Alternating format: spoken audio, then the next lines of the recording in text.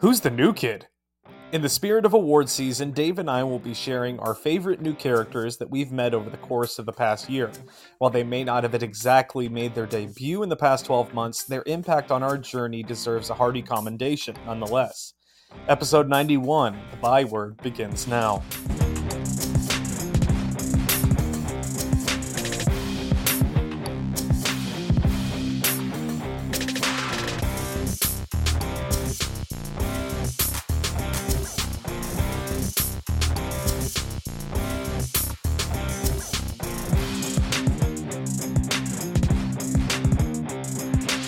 Welcome in, nerds, to another exclusive episode of the Nerd Byword podcast, the only podcast that walks the narrow tightrope of enough Batman already and, oh my god, is it March 4th yet?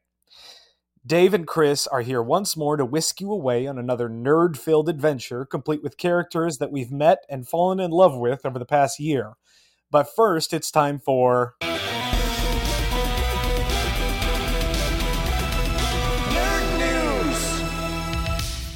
Dave, what the shell is going on? I don't know what to tell you because we just spoke about this last episode. We are prophets. We are prophets. Yeah, about She Who Shall Not Be Named, Venus de Milo, the much maligned character that was added, the fifth female turtle, to TMNT, The Next Mutation, a short-lived live-action series from the late 90s or something. And lo and behold, She Who Shall Not Be Named is making a comeback after 24 years on the sidelines. The character is now set to return in TMNT number 127 from IDW Publishing, written by Sophie Campbell and illustrated by Pablo Tunica.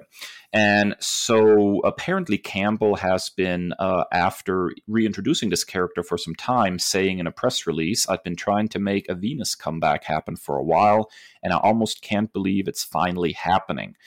In the same press release, editor Tom Waltz added, "It's been amazing to watch Sophie Campbell continue our long-running TMNT series with such careful consideration and commitment to the kind of character-driven storylines that have always been the foundation for what makes all things Turtles so beloved and eternal.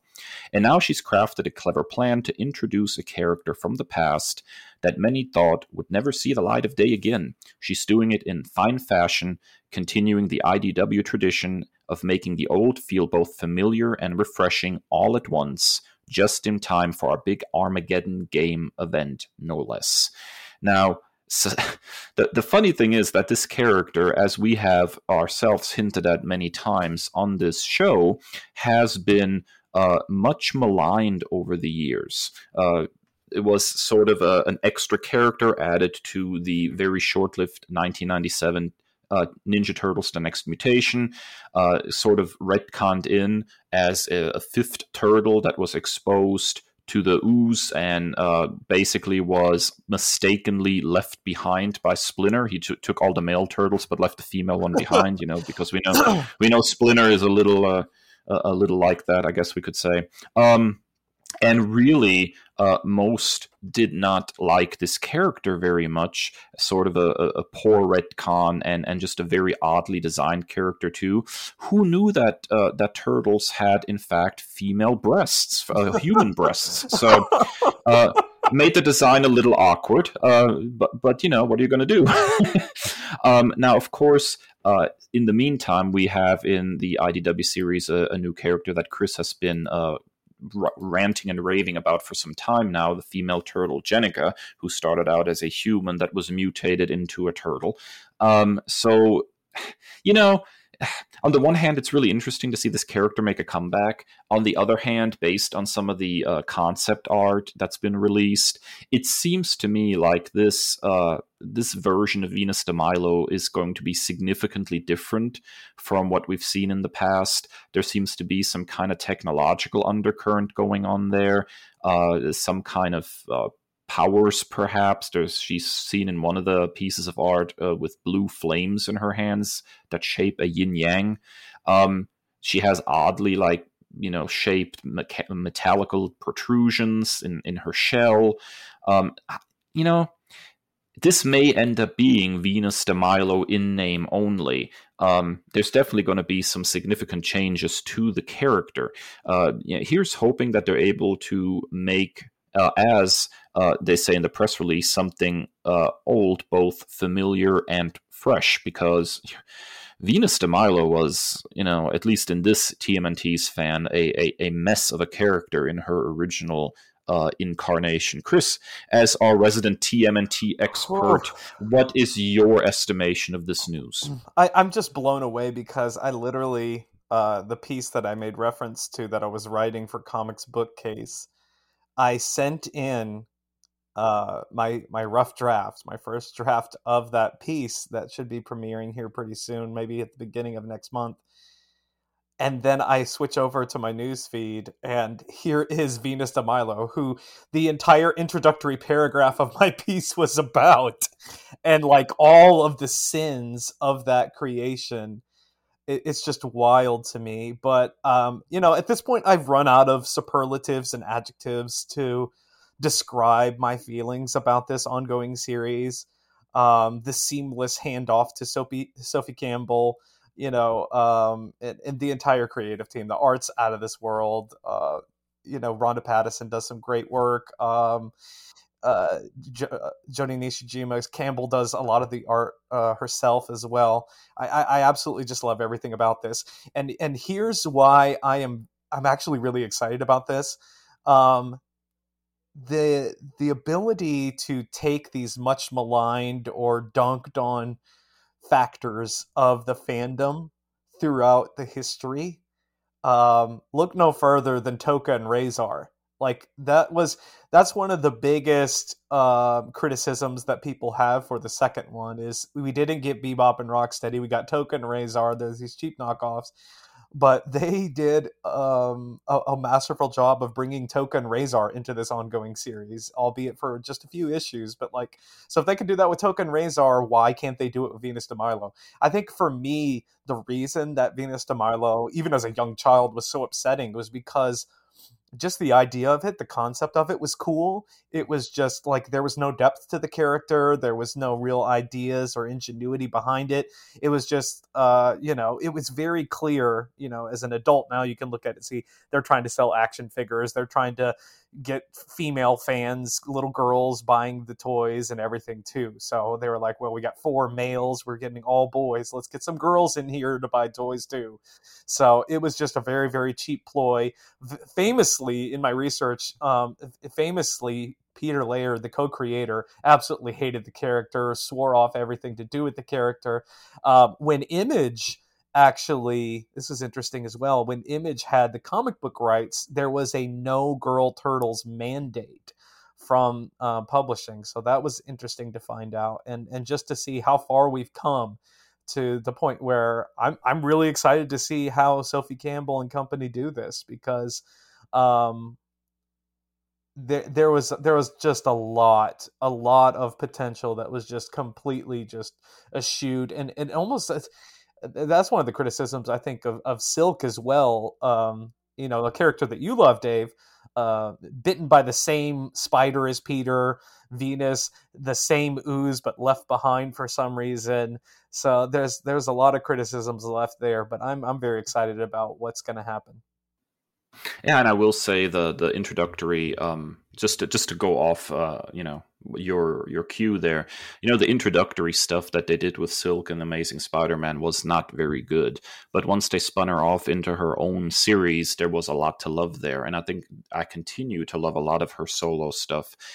Just a very interesting dynamic that character has with some of the other characters around her, particularly in her most recent series. Her interactions with J. Jonah Jameson are actually absolutely fun and hilarious, and so very different of a dynamic than what Peter Parker Spider-Man has with that character. So I like Silk a great deal, although I will freely admit that the introductory storyline that brought her into the fold was not very good. But once you look past that, I think a very cool character. And I'm really hoping that, this return for Venus de Milo shakes out the same way, that we have, a character that came from kind of a weird place, but a talented team of writer and artist is able to take this and really make this character something special and unique.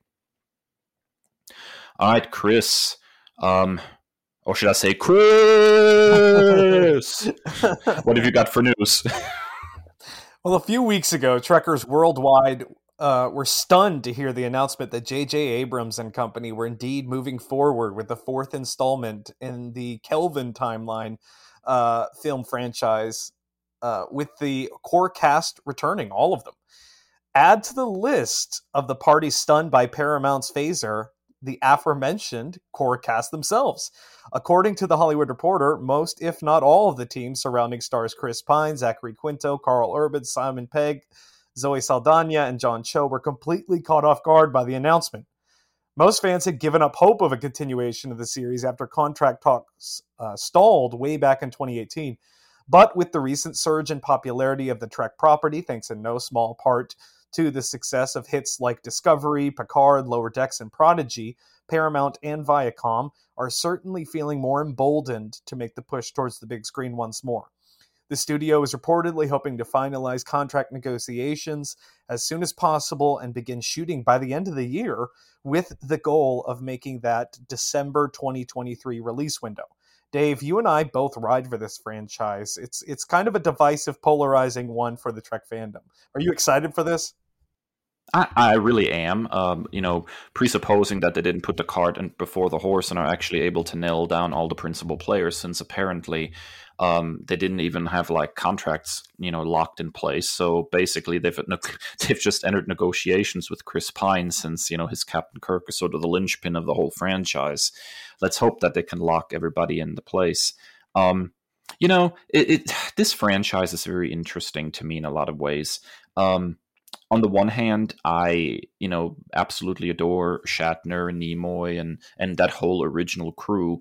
But on the other hand, to me, oftentimes I feel like that crew, Kirk and co, is sort of quintessentially what Star Trek is, those relationships.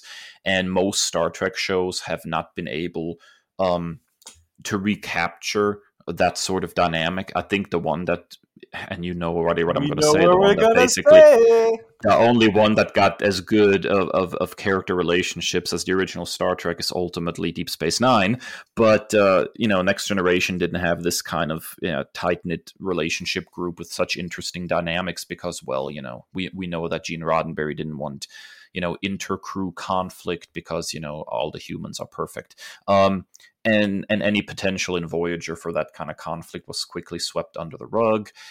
So a lot of the shows are lacking that kind of, I don't know, that little bit of extra something, the crew dynamic, the relationships, which are based on friendship and love, but also very different, strong differences of opinion. And I think for that I always love the original crew in particular.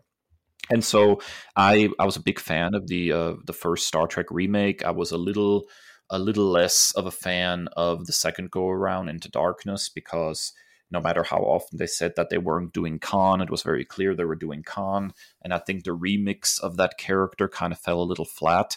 I think what made Wrath of Khan so very good in a lot of ways was simply the fact that there was a long history there. They were relying on a storyline from the original show, and there had been time that went by, and there was a real natural animosity between Khan and Kirk based on their shared history. And without that shared history, I think that second movie fell a little flat for me. But then, I will freely admit, Star Trek Beyond there, that third entry felt very Star Trek-y suddenly, like it really tapped into something. And I was excited to see the franchise continue and was a little sad that the whole thing sort of fell apart. So I ride for this, man. I'm hoping that they have a good, solid script, or at the very least a good solid treatment, and they know where they're going with this. Because I love these characters, whether recast or not. There's something really special about this group of characters and how they interact with each other, and I just love to see it. Yeah, I totally agree, and I love that it's almost like it is an alternate universe, and I think really it's really hard to recapture some of that same magic, and they somehow were able to do so. I think with the cast here, and the cast is. their chemistry with one another, particularly between Zachary Quinto and Chris Pine, is just magnificent. I love their back and forth. A little bit more animosity than we saw in the original series, but I think it's for the better, and I think it's just like a fun reimagining, almost like a what if you will. So I really enjoy this like core group of people. I enjoyed Into Darkness. Full disclosure, I watched that. I'm late to the Trek fandom, so I saw Into Darkness before Wrath of Khan. But even going back and revisiting, I think I'm such a fan of Benedict Cumberbatch's acting chops that I'm kind of willing to gloss over some of the criticisms of that. So I do still enjoy it, but I'm just reminded I'd never watched Beyond. I still have not watched Beyond, and that's something I need to remedy really quickly. I recommend it. It felt a lot more Star Trek-y than the other two movies. A little less spectacle and a little more, introspection. I mean, don't get me wrong. There was still plenty of spectacle, but there was a really good story there that I found worked really well for this crew. So I was pleased with that. Plus, they had some references to like Enterprise era, which I thought was interesting. So there was some cool stuff in there. But I'm gonna go ahead and go full sacrilege for a second, if you don't mind. I wished, in a lot of ways, that Disney had the cojones to do what Paramount did here with Star Trek and do that with Star Wars, and that is go full hardcore recast the original characters, and give us some further adventures of Luke, Han, and Leia in that in between time between the original trilogy and the sequel trilogy. Like I would go for that, man. I would go for that. If the casting is done well and the writing is good, I would love to see more of that dynamic, because I will say that even if you're looking at the sequel trilogy, which has things that to go forward and things that didn't go so well, and even if you look at the prequel trilogy, which had good things, Obi-Wan Kenobi for the most part, and a whole bunch of bad stuff too, I don't think any relationships in Star Wars ever surpassed the core three of the original trilogy either. Luke, Han, Leia, the way they interact with each other and stuff in that original trilogy. I would love to see more of that. And if that requires a recast, I think there are plenty of really good possibilities out there. I mean, we've already recast Han Solo, and I think the acting performance was fine. The movie had other problems with it, but I think, let's be bold and at least give it a shot and just go full recast. As good as the technology is of, de-aging, deep faking Mark Hamill there, it's not the same thing as having an actor act, and so yeah, I would love if they would do this. I'll just say it, and I know there's going to be a lot of Star Wars fan like, sacrilege, but I really don't care. Like, it worked with Star Trek, and I would be interested to see if it can work with Star Wars. I totally agree. Unfortunately, I think it'll never happen. I think they are too afraid of exactly that. They're too afraid of the outrage. They are too afraid of the fans that are beholden to the past. And I really wish that was the case, because the CGI was markedly better this time around, but it's because they hired that YouTube guy. But it's just disturbing. I'm sorry, it's disturbing, and I'm spoilers, but I'm glad he didn't show up again past that one episode, because it was just like, it just made me a little bit queasy. Like, it was almost too good. The other problem, of course, is that the voice is not de-aged; it's synthesized. It's a fake voice. Yeah. I read a little bit about how they did that, and they basically fed a whole bunch of, old Mark Hamill lines from that time period into a computer, and then have the computer basically do the voice. And I think that accounts for some of the lifeless delivery that we're getting there, because it is literally a lifeless delivery. And I think, we can't, if you're going to try to continue telling stories in a franchise that has been around for decades, you have to be willing to be bold and do some recasting. Yeah. Otherwise, you won't be able to push forward. Look at a show like Doctor Who, which has been around since 1963. The whole reason that show has been able to continue at all is because of the consistent recasting. And they went so far as to write a mechanism into the actual story to make the recasting plausible so they can continue. And I think at some point, you cannot tell me that Star Wars fans, especially, old school Star Wars fans like myself wouldn't line up around the block if they would announce that they're bringing in a new cast and they're doing basically a version of the Heir to the Empire trilogy, and basically saying, okay, this is the story of what happened between the original trilogy and the sequel trilogy, and you get to see these characters sort of, at their height, at their best. I would be first in line. I'll freely admit I would be all about something like that. I would love to see Luke, Han, and Leia take on Grand Admiral Thrawn. Like that is my jam right there. But it requires some boldness. And let's be honest, I don't think you'll ever please Star Wars fans because most of them are bitter old guys living in the basement, I think. And it's sad how the Star Wars fandom has fractured into a bunch of bitter old people when there's so much good content being produced right now for fans. So I'm there for it, and I'm there for the Star Trek sequel too. I'm looking forward to it, man. We may have just answered this question, but I'm curious to get your opinion on this. Why do you think, and I was super excited when J.J. Abrams came on to do the sequel trilogy and it was announced because he had done so well, I thought, with Trek. Why do you think, at least in our opinion, it works so well with Star Trek, but not so much with Star Wars? I think that when they were making the Star Trek movies, what they're really doing is they're not making a trilogy. They're not making something interconnected, right? Every movie is sort of standalone, and so the planning is all internal. So if JJ comes around and has to hand it off to another director, they're just going to tell a very different kind of Star Trek story, and it's still going to work. It doesn't have to connect in meaningful ways to the previous movie, is what I'm saying.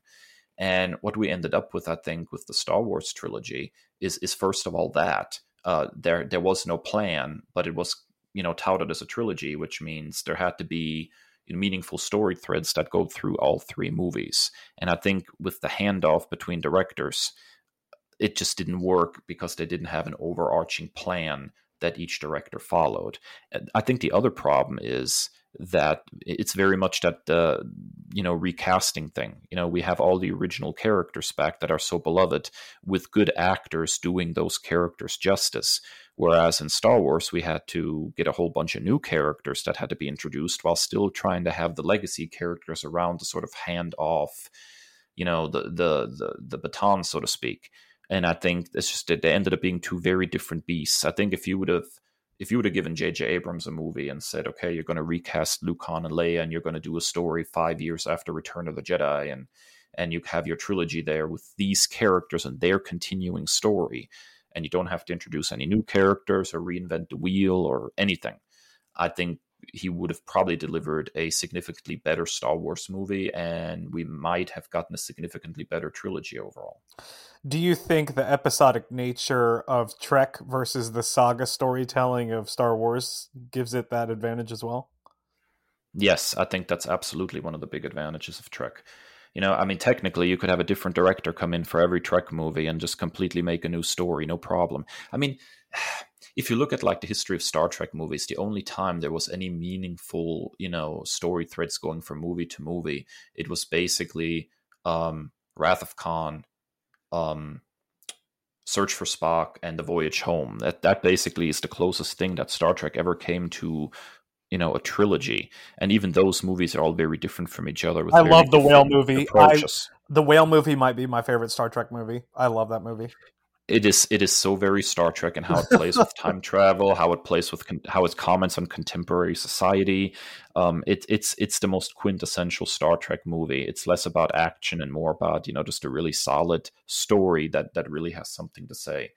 So yeah, I keep coming back to this notion that a recast could work if you do it right, just because it worked for Star Trek, and I cannot see. I cannot see the majority of Star Wars fans not enjoying movies if the casting is done well that tell the continuing adventures of Luke, Han, and Leia. I think there would be totally a market for that kind of trilogy, I guess. Sebastian Stan is literally right there. You're not kidding, and we already have a Han Solo. All we need now is a Leia. How about her daughter, Billie Lourd? How amazing would that be? That would be awesome, yeah. I want to say that, ironically, I've read an article, it might have been a couple of years ago, where Millie Bobby Brown actually said she would love to play a young Leia in a movie. And she's actually getting up there in her age now. She just is like 18, 19 now or something, that she could conceivably pull something like that off. And I think it's fair to say that the lady has acting chops. So yeah, she's the only human I didn't want to die in the Godzilla movies. So yeah, there you go. the only human that came across as human, you mean? Yeah. All right, that wraps up an extended edition of Nerd News. When we come back with the Byword Big Talk, we're just bursting at the seams with characters we love. So stick around.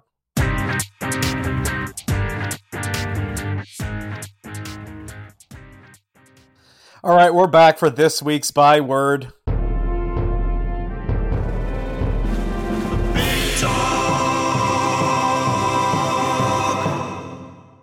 And we're a very character-oriented show. We love strong characters. And so we came up with the idea of, we've been reading a lot. We've been consuming a lot of media, watching a lot of shows. Over the past year, who are the new people? Not necessarily new publication-wise. Maybe they've been around for a couple of years, couple of decades even, that we've really gotten to know over the past year or so, that we really just absolutely love. And is our tradition, we each pick 3, and we're just going to gush about them. So Dave, I've never heard of this person at all. Yeah, well, until very recently, neither had I. It's sort of a very odd situation where, you end up signing up for DC Universe Infinite and start reading a whole bunch of stuff. And lo and behold, you come across a series that looks really interesting. So Manhunter, specifically the Catherine Spencer version of Manhunter, is probably one of my new favorite characters. And I'm going to talk more about the series in general as my nerd commendation. Spoilers! But I really want to talk a little about the character. So Kate Spencer is like the 4th or 5th character in the DC universe to carry the Manhunter title. All of these various characters have completely different backgrounds and origin stories. It's kind of all over the place, really. But in 2004, writer Mark Andreyko and artist Jesus Saiz. I'm horrible with pronunciations of non-German names, as you all know. They created Catherine Spencer, a district attorney in Los Angeles who becomes disillusioned with the fact that the superpowered villains keep getting put out on the street, and goes into evidence locker and gets a whole bunch of equipment that has been confiscated from various heroes and villains over the years, puts on a suit, a mask, grabs a staff, and hunts down the villain Copperhead and kills him. And from there on, builds a reputation as the Manhunter, a superhero that, although usually doesn't kill, is not above killing if it's the only way to get justice. So she is not, she's not like a Punisher kind of character. She's more of a, if there is no other way to stop this guy, I'm willing to go that extra mile. She's a very, very complex and interesting character. In an age where so many characters that are introduced are always like really young or teens, or we have to have Spidey, for example, always be single. Catherine Spencer is a woman. She's fully fleshed out. She has a past. She has an ex-husband. She has a young son. And she shares custody. She is a chain smoker who's constantly trying to quit smoking in the early issues, but keeps having to pick it back up. And as the story progresses, she realizes she actually has some surprising ties to past superheroes, specifically the World War II era superheroes. But through all that, she's just a very hard-edged character. In the courtroom scenes, she's just cold as ice, and the other lawyers always fear her. Even when she messes up, she usually is able to kind of squeeze a win out of it. And as a superhero, she's not exactly one of the quippy nature. She's very, very hard-nosed and gets the job done. She's just an incredibly tough character. And I absolutely adore this character for that. And it's unbelievable to me that this character had, her own ongoing series that lasted for several years. Then the series was canceled, and apparently this character has just disappeared off the face of the earth, because apparently, like, she does not appear anywhere else. And it kind of blows my mind, because it's just such a fantastic character, and so well written. The art is fantastic on this series, and she's just absolutely, I don't know, it's just enrapturing as a character. You just want to constantly read more of her. So DC, what in the world are you thinking? You have this fantastic character there, and poof, she's gone. I mean, what the crap, Chris? Yeah, I'm getting some serious Daredevil vibes, you know, as someone who swore up and down they were going to law school and then, you know, changed majors in college, but I was a sucker for all those John Grisham novels as a kid. I read every single one of them. Like I love legal thrillers. That's always been my cup of tea. So stuff like Daredevil has always been fascinating to me. So this is definitely a character that I am very intrigued in, but I hate like the fact that like they're out of publication now, and then you know you have something so strong and then they just vanish into thin air, like just wild. And in typical me fashion, I enjoyed reading these adventures on DC Universe Infinite so much that I picked up the trade paperback. So if you need a good read, I'm more than willing to play library and check them out to Yeah, you. I think you'd really enjoy this character, yeah, for Chris. sure. All right, Chris, who is your first new character that you've encountered over the last year that you really enjoy? Okay, so pun fully intended, but it looks like we're on the same page because my nerd commendation is going to be getting more in depth of this character and where I met them today. So stay tuned for that. But my new favorite character in all of comics is Soraya Kadir, uh, known by her mutant code name as Dust, or even more recently as Congregation in X Men Onslaught Revelation. She is a woman from Afghanistan, a very devout Muslim. She wears the traditional niqab. Um, was created in December of 2002 by Grant Morrison and an artist that shall not be named, and in the new X-Men Volume 1, and is just a fascinating character. You know, I've always um, been intrigued and fascinated with cultures around the world that specifically those that are different than mine. I see myself in the mirror every day. I know my day-to-day life. I know, you know, all about that. But like I'm always interested in getting different perspectives, different points of view. And so she was actually kidnapped and sold into slavery as a child until she was rescued by Wolverine and Phantom X.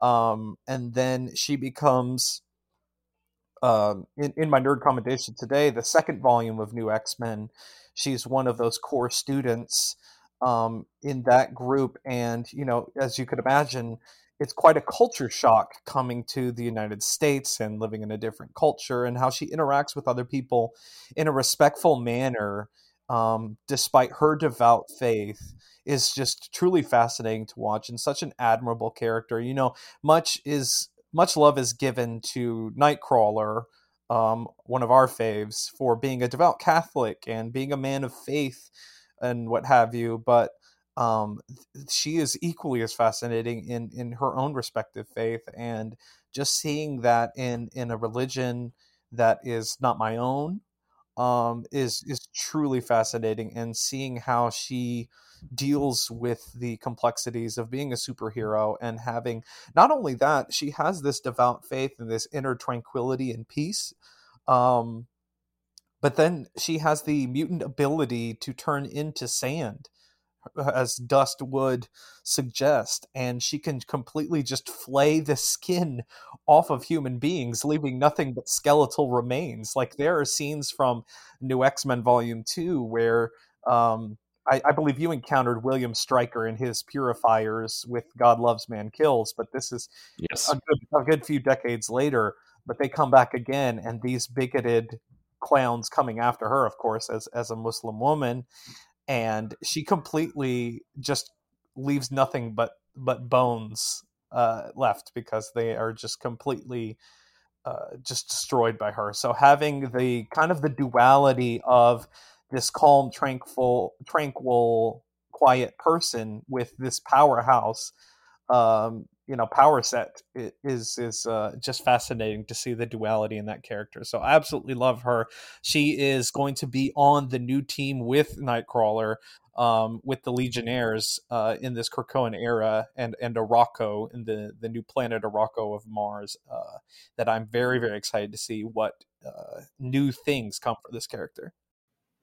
Yeah, once again, you're throwing a character at me from the X-Men franchise, and you're going to end up making me having to read some of these old X-Men series. Not that I've not read any X-Men, but Morrison in particular has a special place in my heart, as you well know, particularly for his understanding of Superman. So if Morrison had his hand in the creation of this character, then I am definitely interested in learning more. All right, Dave, I knew this one was going to come up, but it's an amazing character, and we should always take as much time as we can in an episode to rave about this character. Yeah, I will never get tired of talking about the best character that I have encountered over the last year or so, and that is, of course, Joe Mullen from Far Sector and the Green Lantern franchise, who has literally now become my all-time favorite Green Lantern by a country mile at this point. I adored the Far Sector series. I just absolutely gobbled it up.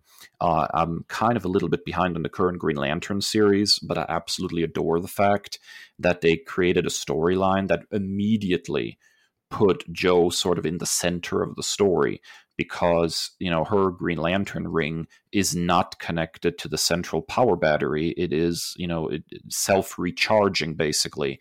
And so in the current Green Lantern series, there's been an attack on Oa, and the central power battery is blown up, and all these Green Lanterns die or are stranded out in space and have to contend without their rings.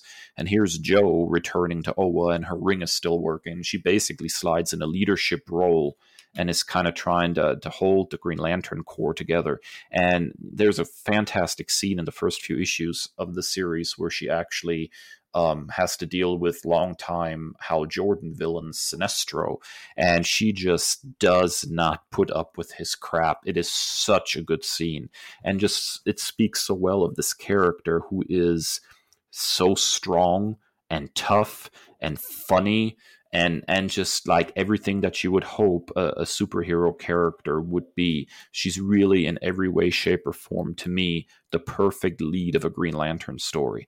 And anytime that this character will be in the center of the action is when I want to be there. Like, I would love to see her in like a Justice League lineup, for example. Like, she is, to me, the quintessential Green Lantern. I absolutely adore her. Yeah, I'm dying to know more about this character. I still have not had the chance to go and read the rest of Far Sector. I read the first issue and absolutely adored it. I have all of them sitting on my shelf. I just haven't had the time to go read that. And I believe even in the Future State, she's the Green Lantern in the Future State books, right? That's what I gathered. I was not horribly enthusiastic with reading the Future State books, just because those sorts of things don't have a good track record at DC. They did something similar where they flashed forward to a dystopian style future a few years ago during their New 52 era, and it was probably one of the most obnoxious stories ever. And even in Future State, they did some really weird crap by turning like Wally West Flash into some kind of weird, crazy villain. So, I'm always weary of these flash forwards, but having her on a future Justice League, not that I can get behind. Yeah, so I'm just dying to see more from this character, and the fact that it's always refreshing when a new character is truly complex, and like really it just hits it out of the park, because like it's something new and undiscovered, and seeing her flex right in this new Green Lanterns run is so promising. So I'm definitely gonna have to check this out. Yeah, it's just I cannot speak highly enough of Far Sector. I just can't. It's a masterpiece in my book. And any fan of DC Comics, any fan of good science fiction should read this darn book. It's just so very good. What a great 12-issue maxi series. Just so fantastic, Chris. All right, so who is your second favorite new character that you've encountered? Okay, so as you all full and well know, I have a very complicated fandom and relationship with Star Wars. Like it's something that at my core I love, but then anytime that I get too excited about it, the fandom menace just strikes again. And so one of the things that I've really enjoyed over the past few weeks is getting caught up on this new era of Star Wars comics, the High Republic. And my favorite character, far and away, is the main protagonist, and that's Jedi Knight Keeve Trennis. Um, she has got like this. She's got a little Han Solo like lovable scoundrel to her. Like as a Jedi Knight, formerly a Padawan, her Jedi master that trained her as a Padawan, Skier. I hope I'm saying that right. Skier is a Trandoshan, a Trandoshan Jedi Master. Just the notion of that is just awesome. So I love that. The Rise of Skywalker, as we've talked about so many different times, left me really cold with where to go from here with Star Wars. The Mandalorian's done a lot of help, kind of reviving that love, but at the same time, it feels kind of limited.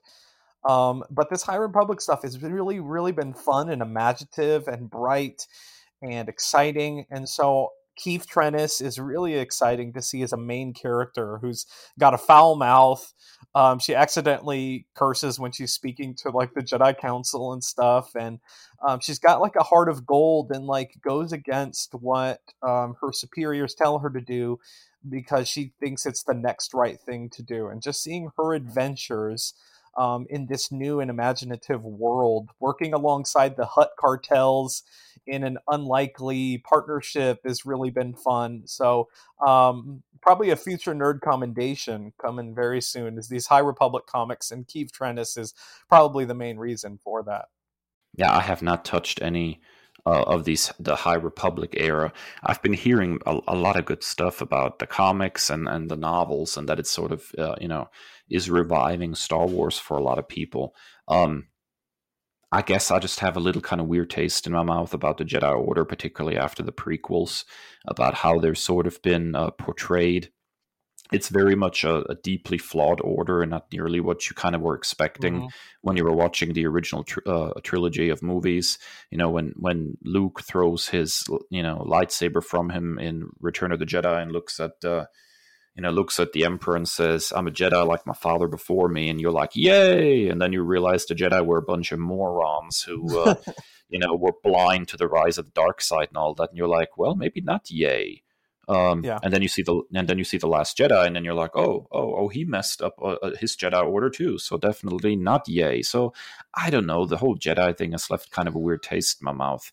I'm hoping that eventually I'm able to dive into this and see, I don't know, some kind of um, new spark to the idea of a Jedi Order, because I think that if you look at the Skywalker saga, the whole 9 movie cycle as Mhm. a whole, the Jedi don't exactly come across very well. No, and I share those same trepidations, even now as I'm reading this. But I will say, like contextually, and this is what they're marketing it as, is it's the Jedi at their strongest in their heyday when they were clicking on all cylinders. Um, and what we saw in the prequels was just like those last wet farts when you're on hospice care, I guess. Um, for lack of a better analogy, that kind of seems dark, um, Yeah. it really has been fun to see. I think it's what, like I said earlier, with like just being so disappointed in something, is all that excitement about this like new and imaginative direction that the prequels gave for me.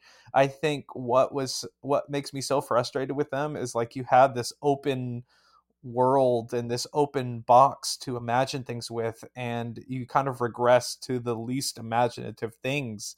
And so this is kind of scratching that itch of what I wanted the prequels to be. Yeah, see, now that gives me a little bit of hope that this is actually, something of quality. I'll definitely have to check it out. Yeah, there's also a companion series that I haven't tapped into yet from IDW that that is like the Adventures series. So that's a completely different one, but features a lot of the same characters. So I'm excited to check that one out too. All right, Dave, your next character has been around for quite a while, so I'm interested to hear your encounters with them. Yeah, so I think the short version is that I've not had a whole lot of encounters with the 616 version of Jessica Drew Spider Woman over the years.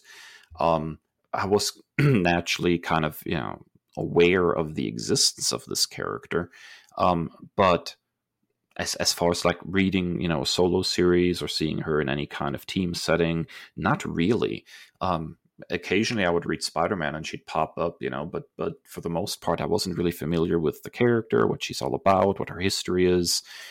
And then I decided to kind of get into the whole Bendis Avengers era and, trying to read as much of that as possible and get kind of a sense for the impact that Bendis had on the Avengers as a team. And obviously she featured extremely prominently there. Ultimately, I hope this is not a spoiler for anybody listening, but ultimately the Jessica Drew that's introduced at the beginning of that series is revealed to be a Skrull, and the real one gets reintroduced, and she has some trauma because she's been kidnapped by Skrulls for this whole time, and that's the whole thing. But spinning sort of out of that era of Avengers, I decided to get to know her a little better. So I decided to read a mini series where Bendis kind of streamlined her origin, and then she got a short-lived solo series that was also written by Bendis and had art by a frequent collaborator of his, Alex Maleev, who just does this incredibly moody and very, very cool artwork. And although the series only lasted for I think 7 issues, it kind of gave me a taste for more. So then I jumped into her next solo series, and I'm about halfway through that one where she kind of ditches the skin-tight outfit and goes with sort of a more practical sort of leather jacket look. And she's working with Ben Urich, the reporter, and trying to help the common people and look at the small picture instead of always looking at the big picture like she did with the Avengers. And as I sort of read more and more about this character, I have to say I really really like her. There's something there that I didn't expect. There's a depth, there's a toughness. I mean, the way the character kind of has been on both the side of good and the side of evil, working for Hydra for a while. How she worked, for Shield for a while, for Nick Fury, and she has all this spy experience and this combat experience, and she's worked as a private detective, and there's all these interesting threads that come together in this character. I'm actually quite impressed, and so I've decided I'm going to continue reading all of her solo stuff and just keep trying to get a better sense for this character. I know that there is a new solo series that's running right now. I'm not quite there yet, but I hear good things about it as well. So here's a character that basically was, from my understanding, sort of a throwaway character when she was first introduced, just to kind of secure the trademark for Spider-Woman. But over time, I think creators have really done something unique and interesting with her, and I'm very, very excited to finally, after all these years of being a fan of Spider-Man, to actually get to know Spider-Woman.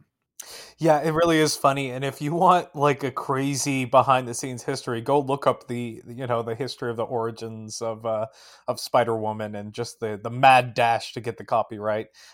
It's really crazy. So, but at the same time, I think it kind of gave subsequent creators like some leeway and some autonomy to kind of go crazy and kind of write their own story, if you will. So yeah, I don't have a whole lot of exposure to this character, but I've heard great things about the Pacheco and Perez run. So I'm definitely gonna have to check that one out too. All right, Chris, that brings us to your third and final new character. Okay, so I don't have a lot of depth on this character.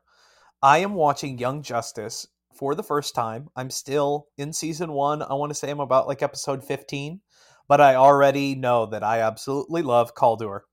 Calderon, Aqualad, whatever you want to call him, I call him amazing. I love this character. In fact, he is about the only character that I can stand on this show. A couple of my friends have insisted that I have to watch Young Justice, so I'm watching it slowly but surely. And part of the reason that it's been kind of a lull is because Kaldur is the only one that has any kind of common sense. I love the idea of having Martian Manhunter's niece, Miss Martian. I love the idea of having her. Love Martian Manhunter as a character. His niece is a very Pollyanna girl, very like, oh no, what's going on? Her power set's great, but she's completely clueless. Sorry. I'm 100% sure that this Superboy, what is his name, Connor Kent. I'm 100% sure this clone of Superman stormed the Capitol on January 6th. He is giving very much. He's giving very much fake military boy. I can't stand him. He's such a meathead. He's such a doofus. I hope he gets better. Kid Flash needs to have his molecules rearranged in his face. And I'm talking about by my fists, because he is the whiniest little twerp, and he thinks he's awesome, but he is so not. Robin's okay, I guess. I think this is the Tim Drake version of the character. He's okay. And then I ride with Artemis. Artemis is cool. Artemis is great. But Kaldur and this, I love that he is this reluctant leader, and he leads with quiet strength. And all the while, you have all these other noisy personalities that really think they are the stuff, but he's the only one that has it all together. And so watching his development and watching his history and just the Atlantis aspect is much more fascinating. I love Kaldur, and I know that there's been some hems and haws about seasons 3 and 4. I already know that going forward. I don't know really any spoilers, really. I just know that people aren't as crazy about the newer stuff.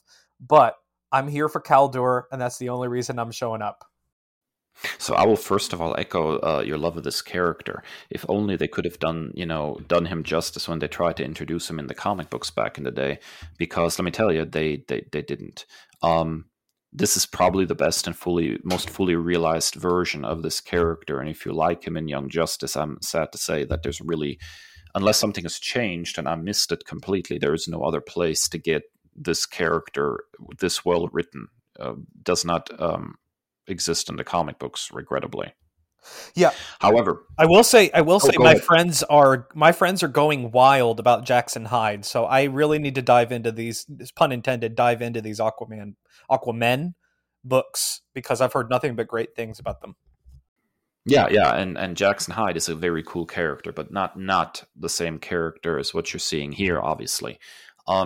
As far as Young Justice goes, I feel like I have to step up and defend the show a little bit. Because Kid Flash, the way he's portrayed here, is very much in line with a young Flash who is a little full of himself. It's a little bit inspired, I think, from the Impulse character. He's supposed to be in that position because one of the cool things about the show is that he grows a lot over the course of the show. And I think you can say that for many of the characters. They're all, in some extent, deeply flawed.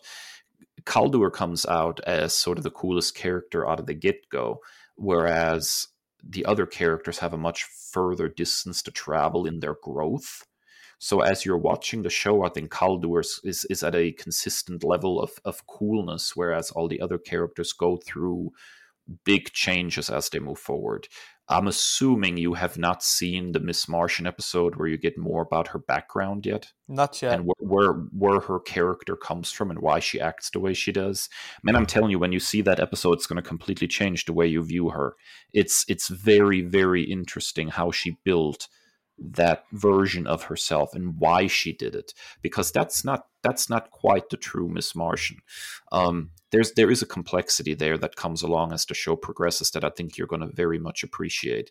But one of the things ultimately that always happens is that you can't start those characters off fully formed sometimes when you're trying to do long form storytelling like that. So they kind of dump them in like a really bad spot. I will say though that this version of Connor Kent Superboy is probably by far my least favorite. And I ride for that character. I always have, even when he was first introduced in the comic books after the Death of Superman storyline in the 90s, running around in a leather jacket and all that and thinking he's the coolest thing ever.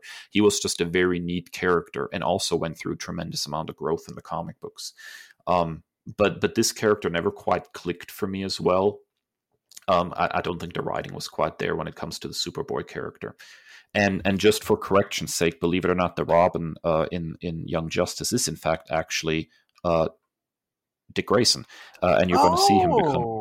And you're going to see him become Nightwing when they start jumping forward in time a little bit, and all the characters start getting older. So it is in fact Dick Grayson, and you will see a Tim Drake Robin later. He also gets introduced along with Batgirl and several other ancillary characters from the Bat universe. But that is Dick Grayson, believe it or not. Okay, because like when she started dating Superboy, I was like, of course, this is every late 90s, early 2000s teen drama where the cheerleader starts dating the meathead, and he's really not that bad once you get to know him type of trope. You're going to start, and this is maybe putting the cart before the horse, but there's a period in Young Justice where you start wondering if Superboy isn't the less meatheady person in that relationship. like Miss Martian, there's a darkness there that you have not encountered yet, my friend. I will say that Rob Lowe as Captain Marvel / Shazam is literally one of my favorite parts of season 1. Oh, easily. That portrayal is absolutely fantastic.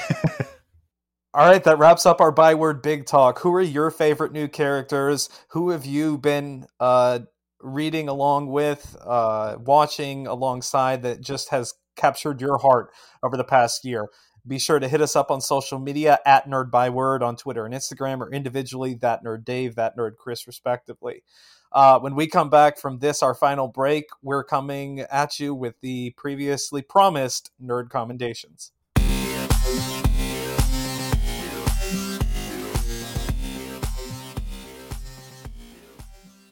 All right, we are back, Dave, with our favorite segment. We know it as Nerd Commendations. Now, speaking of carts being put before a horse, we kind of spoiled this one already, but oh well. Yeah, I don't feel bad about this. I mentioned that I'm a big fan now of Kate Spencer Manhunter, so it would be obviously not surprising when I sit here and tell you that I want to nerd commend Manhunter Volume 3, which consists of 38 issues, all written by Mark Andreyko, and of course art for a huge chunk of the series, really the bulk of it by Jesus Saez. Look, man, this is from an era of DC Comics where things were, just a little bit different. We have the old DC logo that was, predominant in the early 2000s. And for me, that era holds a special place in my heart. There was very, very cool stuff going on. We're talking about, the era of Infinite Crisis, the era of 1 year later. It's just a very, very cool little era in DC history. And to think that as many comic books as I was reading from DC at the time, that Manhunter slipped past me the way it did is totally, like, I feel personally responsible for the fact that this series didn't last longer. Like, people like me who would have adored this series didn't even think to give it a chance. And that's so typical. We always cling to like the big names. And when there's something new and interesting introduced, we just, we take a step back from it and we don't want to really give it a chance. And I really should have given Manhunter a chance because it is absolutely fantastic. So the series follows Kate Spencer, a district attorney in LA who gets sick and tired of all these supervillains, getting off the hook. So she cobbles together an outfit and equipment from a evidence locker and starts going after supervillains. And as I mentioned earlier in the show, she's incredibly tough. She's fascinating. She's a fully formed adult woman with, an ex-husband and a kid she's trying to, co-parent, and there's all sorts of interesting stuff going on with her. She's a chain smoker and tries to stop smoking constantly, and you have this wonderful juxtaposition between courtroom drama and really hard-hitting superheroics. And so, you think on the one hand, it sounds a little bit daredevilish or something, but I think the fact that for a good chunk of this, she's a DA, it makes the whole thing feel very, very different. Also, the kind of cases she deals with are fascinating. There's a wonderful case about halfway through the series where Wonder Woman is actually being put on trial for the murder of Max Lord, which is something that happened in the lead up to Infinite Crisis. And so there's this whole grand jury proceeding going on about whether she's going to be indicted or not. And Wonder Woman gets Kate Spencer actually to represent her, and you get these very, very cool interactions between Kate and Wonder Woman, and Kate and Batman, and these are all characters that you see through a very different lens, because she's a street level hero who's never really encountered any of these people. Wonder Woman is a goddess to her, and Batman is a myth, and so her interactions with them are absolutely fascinating. And right now, I'm kind of reaching the end of the series. I'm on issue like 32 out of 38, I think. And she just encountered the new Blue Beetle as she is investigating a series of murders right across the border in Mexico, where some 400 women have disappeared. And she's trying to figure out why these women are disappearing. And she teams up with Blue Beetle for that one. And it's just, it's not just a really cool entry sort of in the DC universe, but it's just a fantastic character that you're following with this show. I'm also a really, really big fan of some of the ancillary stuff that they do. There's a cool storyline where all the previous people who have been, manhunters are suddenly being hunted themselves. And Kate is sort of the end of the line, the newest and the last manhunter, and is she going to be able to figure out who's trying to kill all manhunters? There's just really, really cool stuff in this comic book, and it pains me that the sucker only lasted 38 issues. There is something here, and it deserved to last longer.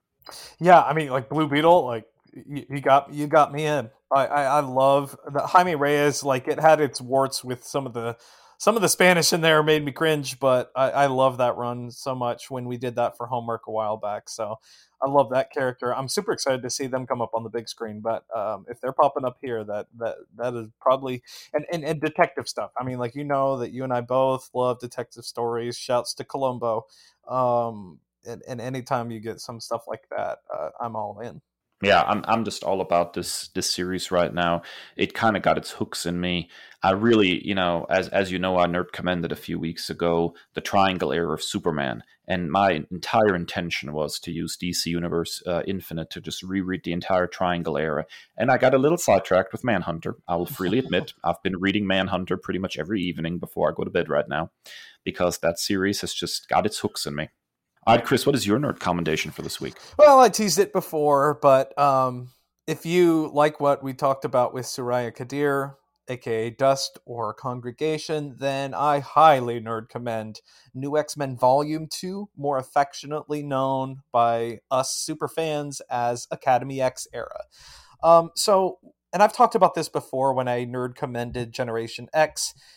Every generation, pun intended, of X-Men fans kind of has their book that was the quintessential book when they were, growing up. If you're a kid of the 70s, it's, the Claremont X-Men books. If you're an 80s child, then it's, the New Mutants and that team. If you're a 90s kid, then it is, Generation X. And if you're a 2000s kid, it's the Academy X era. And so I'm kind of in between the 90s and 2000s. This particular volume ran from 2004 to 2008. So the middle to the latter half of my high school years, and then the start of my college years was when this was coming out. So it was kind of fun going back at a time machine and thinking about like what was going on in the world when this book, was current.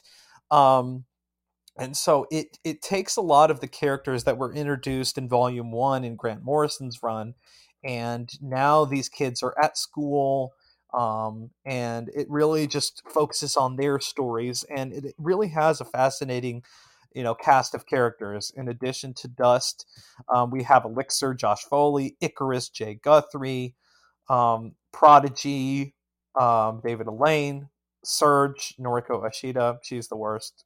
Surge is awful. She's the worst. We all hate Surge. Wallflower, Lori Collins. Wind Dancer, Sophia Montega. She's perfect, Your Honor. Wither, Kevin Ford. I mean, there's just so many characters. There's a Knoll. There's Rock Slide. Hellion is great. So it's just like this whole. It's like it's really interesting too. It's like maybe it's the teacher in me. I love seeing kids thriving. I love teen books. And even though that these characters are probably in their late teens, early 20s now, just seeing them grow up and having these life-changing multiple moments. This famously took place during the era of the decimation and the events that spilled out of House of M and the depowering and the eradication of the majority of the mutant population, with only 198 mutants being left on the face of the earth. So you see the after effects of that.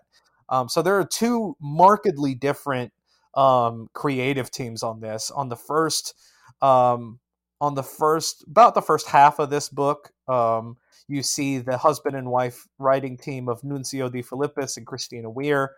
And it is very much that bubblegum poppy teenage book where you have these kids that are from different backgrounds, different power sets in this case, thrust into the same living spaces. They have to bunk up with roommates that are completely different from them. They don't always get along.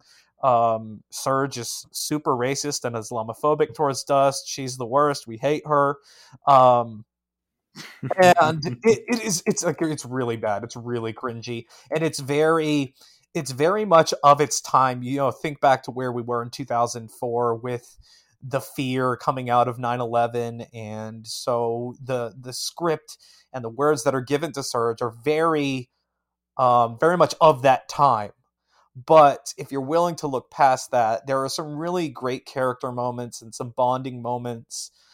There's a beautiful moment between Soraya and Jay Guthrie, who we previously met in Chuck Austin's She Lies with Angels, one of the worst comic books that I've ever read, the Redneck Romeo and Juliet, as I call it. But he's from the hills of Kentucky. If you know anything about the X-Men, the Guthries, Mama Guthrie, she is a human, but she makes mutant babies. She has a bunch of babies, and they are all mutants. So she is probably one of the greatest allies that mutantdom has, because she makes a bunch of mutant babies. So Jay comes from the hills of Kentucky, and you think, what are his interactions going to be with this devout Muslim woman from Afghanistan, from the Middle East? What is that going to look like? And it's this very respectful, beautiful exchange where he is nervous because he doesn't want to offend her, but he wants to have a deeper friendship and possibly relationship. There's a will they, won't they. There's beautiful exchanges between Soraya and his mother, Mama Guthrie. And then after the events of House of M, it takes a markedly different turn. And that teeny bopper teenage drama type stuff is gone. And it is straight on trauma train, baby. Everybody's dying left and right. There's only 198 mutants worldwide. Half the kids are depowered, so they're dealing with that trauma.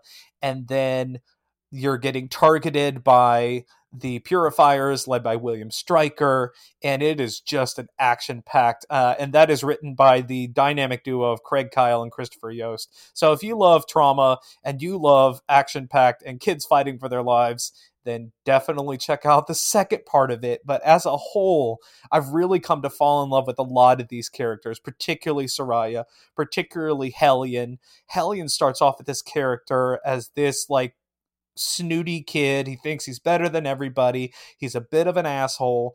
But then, after the events of House of M and the decimation, he's forced to be this team leader, and he doesn't know what to do with this new role. And so he's really come to be an endearing character to me. And then Sophia Montego, Wind Dancer, she's just gorgeous. She's wonderful. She's everything. So I love this era of comics. Thank you to my friends for recommending it to me. Al, Caleb, I love you. And New X-Men Volume 2, aka Academy X. Go read it. It's wonderful. Yeah, so this is definitely a little bit off the beaten path for me. It's sort of a deep-cut X-Men comic, apparently. And I think the fact that it doesn't follow any of the real major big players in the X-Men franchise might be a plus for me. Yeah. I may actually go ahead and give this one a try, because, getting away from the never-ending gene of it all, I think may be the right thing for me. So, yeah, a side book like this might be just up my alley, Chris. And I wanted to spin a whole episode out of this, Dave, but you famously said, I can't think of 3 times that I was wrong. But the only reason that I wanted this episode was that I was so wrong about Emma Frost, and I'm so sorry. I love her. She's one of my all-time favorite characters now. And that's what happens when you read a book by a horrible individual like Joss Whedon. And no wonder that I didn't like her, because that was one of my first samplings. And when you look at the history of someone like Joss Whedon, oh, no wonder he wrote her that way. And so if you're looking for the real Emma Frost as this headmistress, she's just a baddie, Dave, and you're going to love her in this. She's a teacher, she's a mentor, and she wields that power all for the children. She is all about these kids, and seeing her stand up to the Avengers in the best interest of these children to save their lives, it is absolutely inspirational, and I love Emma. I'm definitely going to have to give this one a chance now, man. All right, that wraps up another episode of the Nerd Byword podcast. Where else are you going to hear me ramble about mutants for 45 minutes on end? If you like what you hear, be sure to hit that subscribe and like button. Give us a 5-star rating and review on your podcast app of choice, whether that is Apple Podcasts, Spotify, TuneIn Radio, Amazon, what have you, or nerdbyword.com. And if you want to talk to us about some of our takes and opinions, please find us on social media. We are on Twitter and Instagram at NerdByWord, and individually at ThatNerdDave and at ThatNerdChris. And as always, stay well and stay nerdy. The Nerd Byword is written and produced by Chris and Dave, two nerds with a love of all things pop culture. The podcast features music by Al Jimenez, with additional drops composed by Joe Biondi. Our show art is by Ashery Design. Find us at nerdbyword.com and wherever podcasts are available.